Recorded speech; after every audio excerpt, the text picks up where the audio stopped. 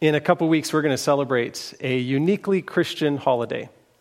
And of course, it's been secularized, and we have to deal with all the consumerism that comes with that. But the holy part in the holiday is all about Jesus. Around the time that Jesus was born, the Jewish nation was itching for the Messiah to appear. And yet today we still find Jews who are looking for the Messiah.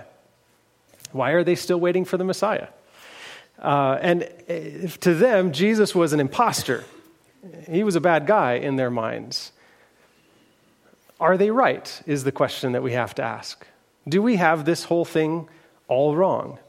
There's a certain movement, even among Christians, there's a certain movement back to Hebrew roots. In fact, there's a whole series of articles that you can subscribe to called Hebrew Roots. And there's something about this that it kind of seems attractive to us. But there's this question, do we have Jesus right? That doesn't take a lot of poking around to find out what Jews today believe about Jesus. And you realize that what they believe about Jesus today is the same thing that the Pharisees and the religious leaders back in Jesus' day believed about him. And they believed the Messiah was going to come and usher in some great era of peace after he conquers the Romans, and Jews today believe similar things. They believe that Jesus isn't the Messiah because he didn't build the third temple, like Ezekiel 37 suggests, and he didn't gather all the Jews back to the land of Israel, like Isaiah 43 talks about, and he didn't usher in an era of world peace and end all hatred and oppression and suffering and disease, like it says in Isaiah 2, verse 4. And he didn't spread a universal knowledge of the God of Israel, which would unite humanity as one, like you find in Zechariah 14. And so Jesus couldn't be the Messiah, right? Well, in my particular reading of the Bible, when I look at it, I'm like, wait a second, all these prophecies are supposed to be fulfilled by the Messiah, but it doesn't say it's going to happen at the first time he comes. In fact, the first time he comes, it describes him not as a conquering king, but as a suffering servant, a lamb to be slain. And it's like they missed that somehow. Well, Jews believe also that Jesus couldn't be the Messiah because in order for there to be a prophet in Israel, the majority of the Israelites have to be living in the land of Israel. And since by the time of Jesus, a lot of the Israelites had been scattered around, Jesus couldn't be a prophet Messiah kind of person. And he'd have to bring them all back to Jerusalem in order for that to actually work. Well, so for them, they say that prophecy ended with Hosea and Zechariah and Haggai, Zechariah, and Malachi, back about 350 years before Jesus. And I just have to ask the question, where do you get that idea? I can't find it in the Bible anywhere. Over and over and over again, what I find are examples of God giving the gift of prophecy to people outside of the context of Israel. Like, for instance, there's a guy named Noah, not an Israelite, not in the land of Israel, and he's given the gift of prophecy. And then you've got people like Abraham. And Abraham came before Judah, his grandson, right? Great-grandson. So he's not an Israelite, and yet he has the gift of prophecy, and he lives a good portion of his life outside of the land of Israel. And then you have Moses, who is given the gift of prophecy in Egypt. So, it doesn't really seem to match up. Even Melchizedek, not connected with Israel at all, is a prophet priest of God. And Abraham gives tithe to this guy. So this just doesn't make sense. I'm going to just strike that argument off the table altogether. And they also argue that Jesus wasn't a descendant of David on his father's side, which is convenient because he didn't have a father on earth. The Bible says that he's a descendant of King David, and we're going to get to that in just a little bit. But we'll just leave that one on the table. It's an interesting thing to explore. And there's a few other arguments. They say that the Messiah would need to fulfill the Torah, for example. And Jesus didn't fulfill the Torah. He didn't draw everybody to obeying the Torah fully because he broke the Sabbath. Like, when he made mud and healed a guy's eyes on Sabbath. And so many other times when he broke the Sabbath, boy, that guy, he was a Torah breaker, not a Torah keeper. Well, okay, I see what they're saying, but when I read the Bible and I read what Jesus did, I see that there is a lot of human philosophy and human doctrines that have been inserted into all the laws, and Jesus was actually weeding through all of that human junk to get to the law of God, and he actually magnified God's law. I'm intrigued by this Jewish response to Jesus because it was Jews that held the oracles of God. It was to the Jews that God sent prophets, and it was the Jews who were responsible for taking those prophecies of God and preserving them through time. And most of us aren't Jews. Right? We're not looking at life through their perspective, most of us. But there's also this group of people today who come from kind of the opposite direction. Not a skepticism because Jesus didn't do all they expected the Messiah to do, but a skepticism because they're not really sure if this God thing is completely real. And they look at Jesus and say, sure, he might have been a historical figure, but he wasn't God. And this Messiah thing, whatever. He's a charismatic leader and he had some good things to say. Let's leave it at that. He's a good man. Now, I believe that we have a good basis to believe that Jesus was much more than a good man. I believe we have a basis to believe that Jesus was the Messiah foretold in prophecy. And I'd like to explore that today. And I want to point out this one thing. If the Messiah's birth was foretold and Jesus fulfilled all those prophecies, then how much more confidence can we have in all the other prophecies that have yet to be fulfilled? So let's dive into this. And we're going to look at a few prophecies from the Old Testament that talk about the Messiah, and we'll see if Jesus compares. The first one is that the Messiah would come as a child.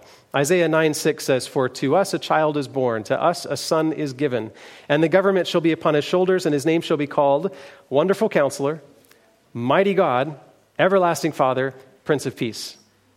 These are interesting titles to give to a child. Think about that. How long Father? Everlasting Father. You don't call a child everlasting, do you? This is a contradiction. And he says, Mighty God. In other words, you're looking for God to come as a child. That's an important point to pay attention to. And then it doesn't just say he's coming as a child, but it points out his birth. It says that he's going to be born of a virgin. Isaiah 7:14 is an interesting story. Turn there if you wouldn't mind. Isaiah chapter 7, and you can start in verse 1 and kind of read around as Isaiah gets this command from God. God says, go to King Ahaz. Now, King Ahaz is the father of a guy you might know as Hezekiah, and Hezekiah was a good king. But Ahaz, Hezekiah's father, not a good king. He didn't follow God, and so when Isaiah is coming to give him this prophecy, it's a good thing. And Isaiah says, hey, God told him to say, go to meet Ahaz and tell him this, do not let your heart be afraid because of those two smoldering stumps, Syria and Ephraim. They were coming to attack Israel or Judah, and Ahaz had good reason to be afraid, but God said, don't be afraid. And he was going to give him the victory. And then he asked for Ahaz to ask for a sign. Like, what sign would you like that God's going to give victory? And it's funny how he says it. It can be as deep as Sheol or as high as heaven. Ask anything. Ask me for a sign. And Ahaz says no. I wonder if God wasn't trying to draw Ahaz's heart. It's like, I'm going to do something for you, and I want you to know that it's me. Ask me for a sign, and I'm going to fulfill it. But he says, no, I won't ask for a sign. And so God says, well, Isaiah says, hear then, O house of David, is it too little for you to weary men that you weary my God also? Therefore the Lord himself will give you a sign. In verse 14, behold, the virgin shall conceive and bear a son, and shall call his name Emmanuel. And what does Emmanuel mean? God with us. This is a unique prophecy. God's going to give a sign as high as heaven, and the sign isn't going to be fulfilled in Ahaz's time. It's not going to be fulfilled in all of the time that Israel and Judah exist before Babylon or after, until you find one specific instance, a woman conceives without ever having been with a man. Now, some people say virgin could mean just a young woman, but I'm going to challenge that a bit. The word virgin that's used here is used 9 times in the Old Testament. And for 7 of those 9 times, it talks about a girl that clearly cannot be married and hasn't been with a man.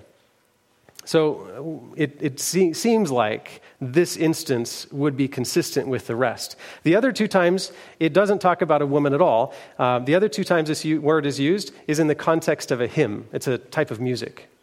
So we've got a young lady who's never been with a man who gets pregnant. This is an amazing sign. And what do we call him? We call him God with us. God with us. The author of the Gospel of Matthew repeated this prophecy from Isaiah, and he applied it to Jesus in Matthew 1:23. Behold, the virgin shall conceive and bear a son, and they shall call his name Emmanuel, which means God with us. It's interesting to point out that very few people in history have had their birth predicted. You think about it. Isaac, well, that was more like a conception announcement, right? John, again, a conception announcement. You had Samson, again, a conception announcement. In 9 months or a year or so, you're going to have a baby, is what they were all saying. But in this case, hundreds of years before the Messiah comes, you have the prediction of a very unique kind of birth, something that's different than everything else. Then you have another prophecy. The Messiah would be born in Bethlehem. Look at Micah chapter 5. In Micah chapter 5, we read about this promise that says in verse 2, O Bethlehem Ephrathah, you who are too little to be among the clans of Judah, from you shall come forth for me one who is to be ruler in Israel, whose coming forth is from old, from ancient days. This language is very interesting. It's saying there's going to be one, a child, is kind of the idea, that's going to come forth, and he's going to be ruler, but his coming is from old. That's kind of like a son will be born, and you're going to call him Everlasting Father, right? There's contradiction in ideas. But it's Bethlehem. And Matthew 2:6 quotes this chapter and verse in Micah, trying to carefully demonstrate that Jesus is fulfilling all these Old Testament prophecies. And then there's this time when Jesus was in the middle of his ministry, and somebody points this prophecy out, and he's like, hey, people are saying you're the Christ, but we know the Christ would come from Bethlehem. And where do you come from? You're a Galilean. Read John 7:42. Has not the scripture said that the Christ comes from the offspring of David and comes from Bethlehem, the village where David was? But this Jesus, he comes from Nazareth. Well, they didn't really know Jesus' history, did they? Where was Jesus born? In Bethlehem, because there was a census, and his parents came to Bethlehem, the land of their fathers, the land of David, so that they could be counted. And that's where Jesus was born. Oh, and then there's the promise of a star, that he'd be introduced by a star. And this is an interesting story you can find in Numbers chapter 24. And if you remember, the Israelites were wandering in the wilderness. They hadn't quite come to the land of Canaan. And they've camped out in this big field, I'm sure, that's near the land of a king named Balak. And Balak was afraid of the Jews, and he wanted somebody to come and curse them. He didn't want to go and go do war with them because he knew that everybody who fought them lost. And so he wasn't interested in that. He wanted them to be cursed. And so he called for some sorcerer or whatever, and he found this guy that had some power. He happened to be a prophet of God, though kind of a disobedient one. And so Balaam is called to come curse Israel. And Balaam admits to him, I can't say anything except for what the Lord allows. And then out from his mouth comes these prophecies of blessings. And in Numbers chapter 24, verse 7, he says this, I see him, but not now. I behold him, but not near. A star shall come out of Jacob, and a scepter shall rise out of Israel. That word star is interesting, and these astronomers in Persia around the time of Jesus' birth are paying attention to this text, probably because Daniel was one of the officials in the king's court under both Babylon and Persia.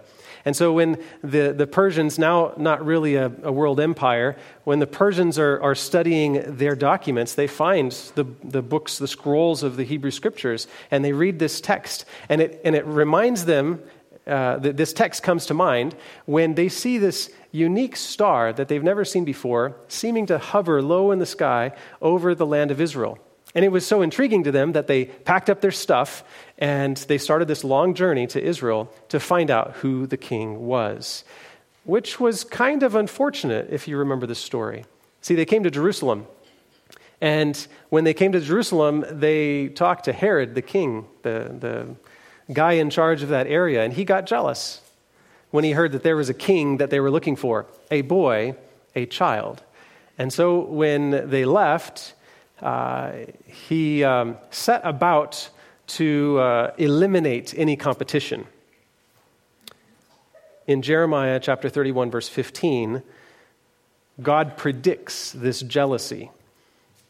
Thus says the Lord, a voice is heard in Ramah, lamentation and bitter weeping. Rachel is weeping for her children. She refuses to be comforted for her children because they are no more. Ramah is the place where Jacob's favorite wife, Rachel, was buried. And by the time Jeremiah is writing this prophecy, Rachel has been dead for hundreds of years. So when Jeremiah writes this, it's really fascinating because he writes it in the context of a promise. Israel is going to Babylon. That's the guarantee. But the promise is that God would bring them back. He says, I have loved you with an everlasting love. Therefore, I have continued my faithfulness to you. And then he says that the people would come back in repentance. And he says, he who scattered Israel will gather him and will keep him as a shepherd keeps his flock. And he talks about young women rejoicing and dancing because they've come back to the land of promise, which happens, right? They come back to this land of promise. But then he also promises, in the context of this blessing and this wonderful stuff, he promises that there'll be mourning. Now, what's interesting is that when you look at the whole promise, it includes the promise of the Messiah. And the Messiah doesn't come right after they get back to Babylon. And they've got all kinds of problems. There's all kinds of issues in their religious and their faith. It's all kinds of issues with the people around them. And they just seem to struggle for the next 400 years or so. And then the Messiah comes, and the Messiah, Jesus, is welcomed by shepherds, by the townspeople in Bethlehem, by prophets at the temple. He's welcomed by angels singing and officials from other countries coming and giving him gifts. He's welcomed with praise and wonderful things. And yet in the context of that wonderful welcome, there is great mourning.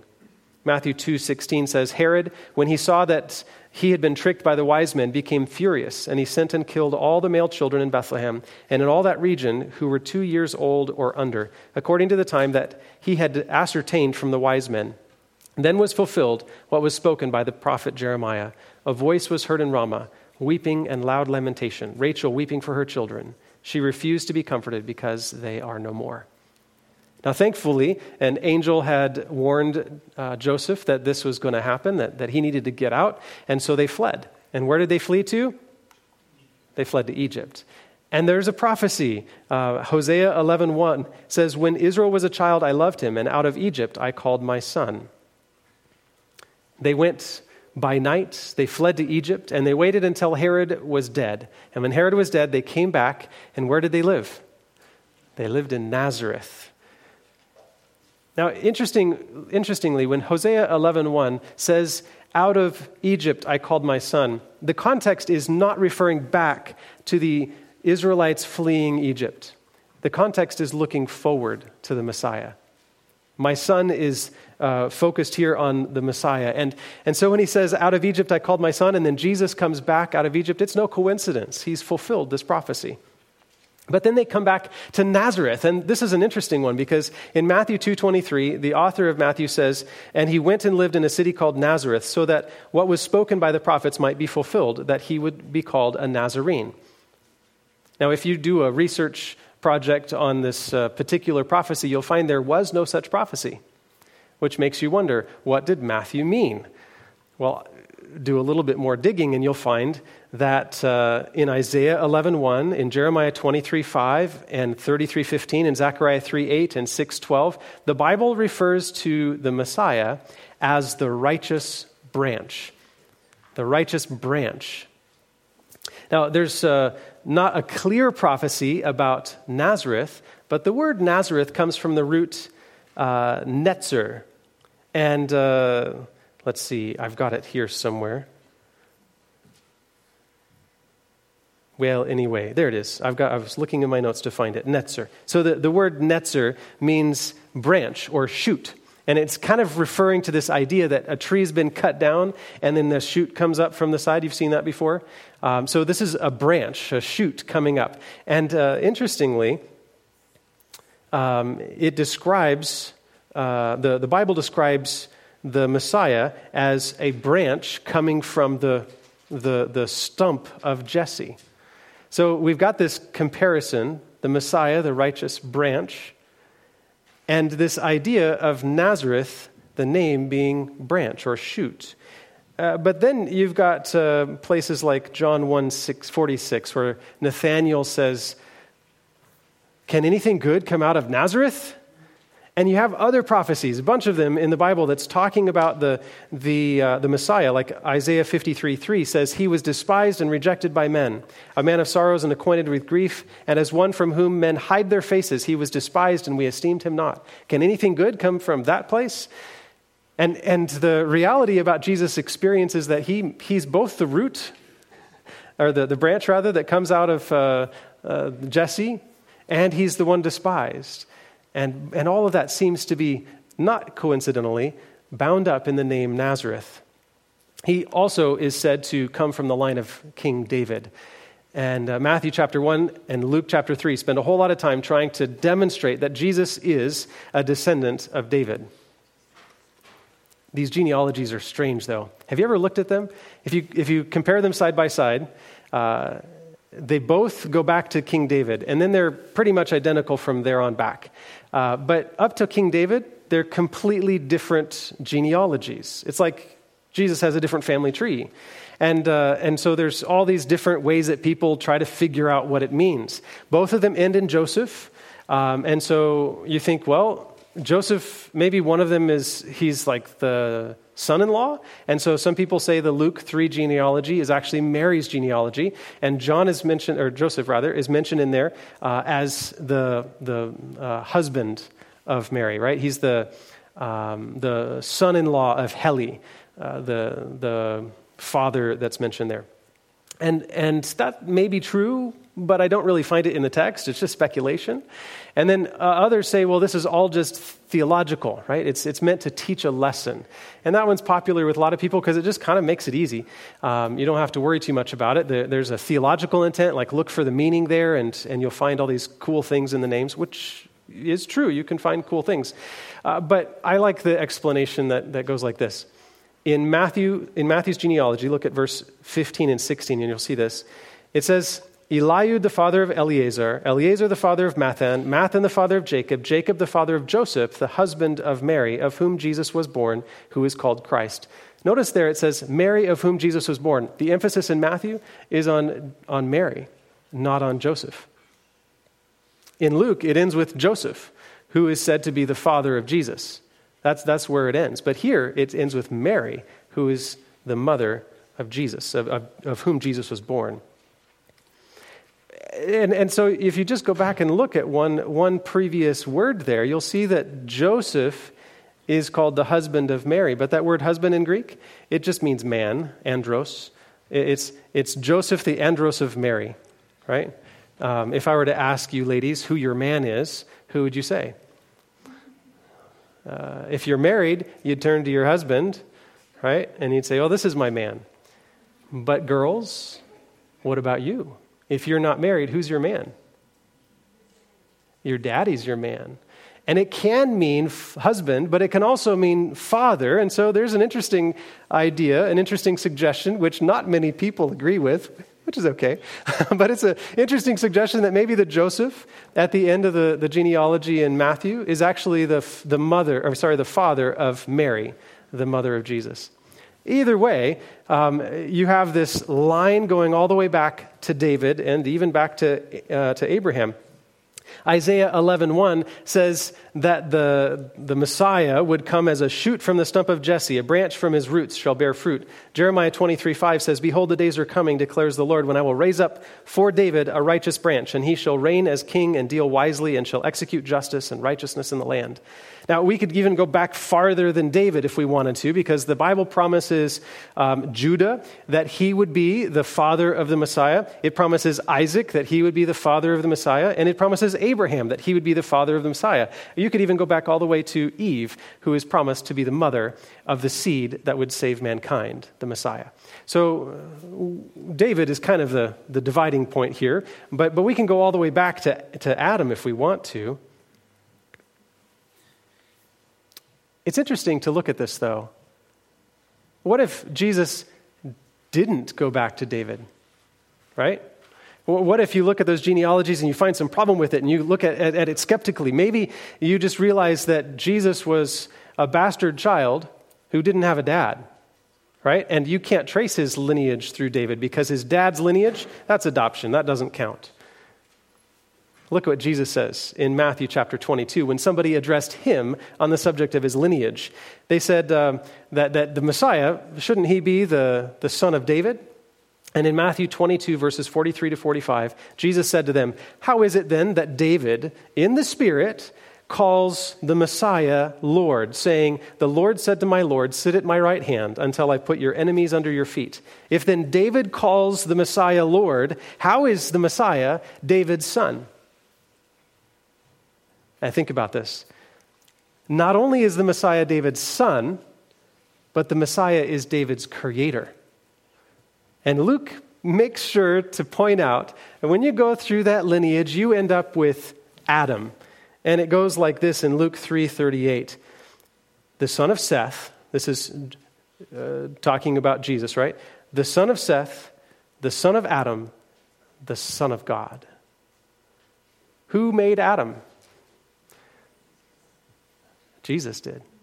The Messiah made Adam. He's the father of all mankind. And so he can be the shoot that comes up from the root of Jesse because he's the father of Jesse. He made that whole line. It's not a problem for Jesus. Now there's all kinds of other prophecies about Jesus. Prophecies that deal with his ministry. Isaiah 53 describes Jesus as a suffering sacrificial lamb. There's this 490-year prophecy in Daniel chapter 9 that ends in these critical dates. You can get it down to AD 27 and AD 31. And at those times, Jesus in AD 27 was baptized and introduced into ministry. And in AD 31, he was crucified on a cross. And the promise in Daniel says that he would be cut off, not for himself, but for his people. And we could add all kinds of other prophecies. He would enter Jerusalem on a donkey's colt, Zechariah 9:9 says. He would be betrayed by a friend, Psalm 41:9 says. The betrayal would be for 30 pieces of silver, Zechariah 11:12 says. The money would be used to purchase a potter's field, Zechariah 11:13 says. The Messiah would die a sacrificial death. You can find that in Daniel 9:26 and Isaiah 53:8. He would die with criminals, but he'd be buried with the wealthy. Isaiah 53:9 says. He would rise from the dead. Psalm 16:8 through 11 promises, and Isaiah 53:10 as well. And then he would say these certain words on the cross. He would be mocked, and people would gamble for his clothes. You can find that in Psalm chapter 22. For Jesus to fulfill even a handful of these prophecies, it would be a statistical, we'll just call it a statistical feat. It would be incredible. A group of 600 university students over 12 different classes at Westmont College attempted to calculate the probability of any one man fulfilling just 8 of these prophecies. Think about that for a statistics project in college. They debated and evaluated until even the most skeptical of the students was confident in their numbers. And then the professor whittled the numbers down even farther and made them more conservative. And then he involved all kinds of other people from outside the Christian faith even to look at the numbers and see if they were right. And they whittled them down even more. And after examining these 8 different prophecies, they conservatively estimated that the chance of one man fulfilling all 8 prophecies was 1 in 10 to the 17. That's 10 with 17 zeros after it. Now, it might be difficult to comprehend what that means, so we'll just put it into some real visual terms. If you were to take a piece of paper and put an X on it, fold it up, and put it with 10 other folded pieces of paper in a basket, and then ask some blindfolded person to randomly pick from the basket the one that has an X on it, what's your statistical probability of choosing the correct one the first time? 1 in 10. Okay, now add 17 zeros to the end of that, and this is what we're trying to do. So take a silver dollar and get 10 to the 17 of those silver dollars. They would cover the state of Texas 2 feet deep. Put an X on one of those silver dollars, mix it up really, really well, and then have a blindfolded person walk on top of those 2 feet deep of silver dollars and tell him he could go as far as he wanted and take as long as he wanted. And the chance of him picking up that silver dollar the first time that he bent down to pick one up, the chance of him picking it up would be the same chance as the Messiah fulfilling these 8 prophecies. And this would be from all the people, from the time of the prophets they were giving the prophecy until our day today. 10 to the 17 power. That's an incredible statistical feat for one man to fulfill even 8 of the prophecies. And I've mentioned quite a bit more than 8. You can find some 300 of them about the Messiah. It is rational, I believe, to recognize that Jesus is not just a mere man from history. Jesus is the fulfillment of prophecy. And he is, according to the Bible and according to his own words, he is God himself with us. He's not just a mere man. And while it's rational to consider this, and it's been hopefully interesting to you as it was fun for me to explore these scriptures, God invites us to something that's deeper than just an intellectual recognition that Jesus is the Messiah. You could think of Jesus as a good guy, but I think if you were to be clear with your own heart, you couldn't say Jesus is just a good guy. C.S. Lewis approaches this and he says it like this: a man who is merely a man and said the sort of things Jesus said would not be a great moral teacher. He would either be a lunatic on the level of a man who says he's a poached egg, or else he would be the devil of hell. You must make your choice. Either this man was and is the Son of God, or else a madman or something worse. I believe Jesus fulfilled this large number of detailed prophecies, and as I study them in their context, what I see is this great desire for the God of the universe, the creator of mankind, to be back in connection with us. He is full of steadfast love, and yet he keeps being repulsed by the object of his love, you and me. You are the object of God's love. In John 3:16, if you don't mind me doing a little contextualization, it goes like this: for God so loved you that he gave his only Son, that if you believe in him, you will not perish, but have eternal life. What will you do with Jesus? This is the real question of Christmas. It's like God, Emmanuel, God with us, is standing at your door this Christmas season. And he's not some annoying relative. He's the Father that you've always wanted. He's the one who's most passionate about your life and your good. And he's knocking at your door, asking to come in. He's not the UPS driver delivering your Amazon packages for your Christmas gifts. He is the one who wants you to have a good life and more than just good things. This Christmas, Jesus is asking to come into your heart and to your family. Will you open your door to Jesus this Christmas? Let's stand together and we'll sing our closing hymn.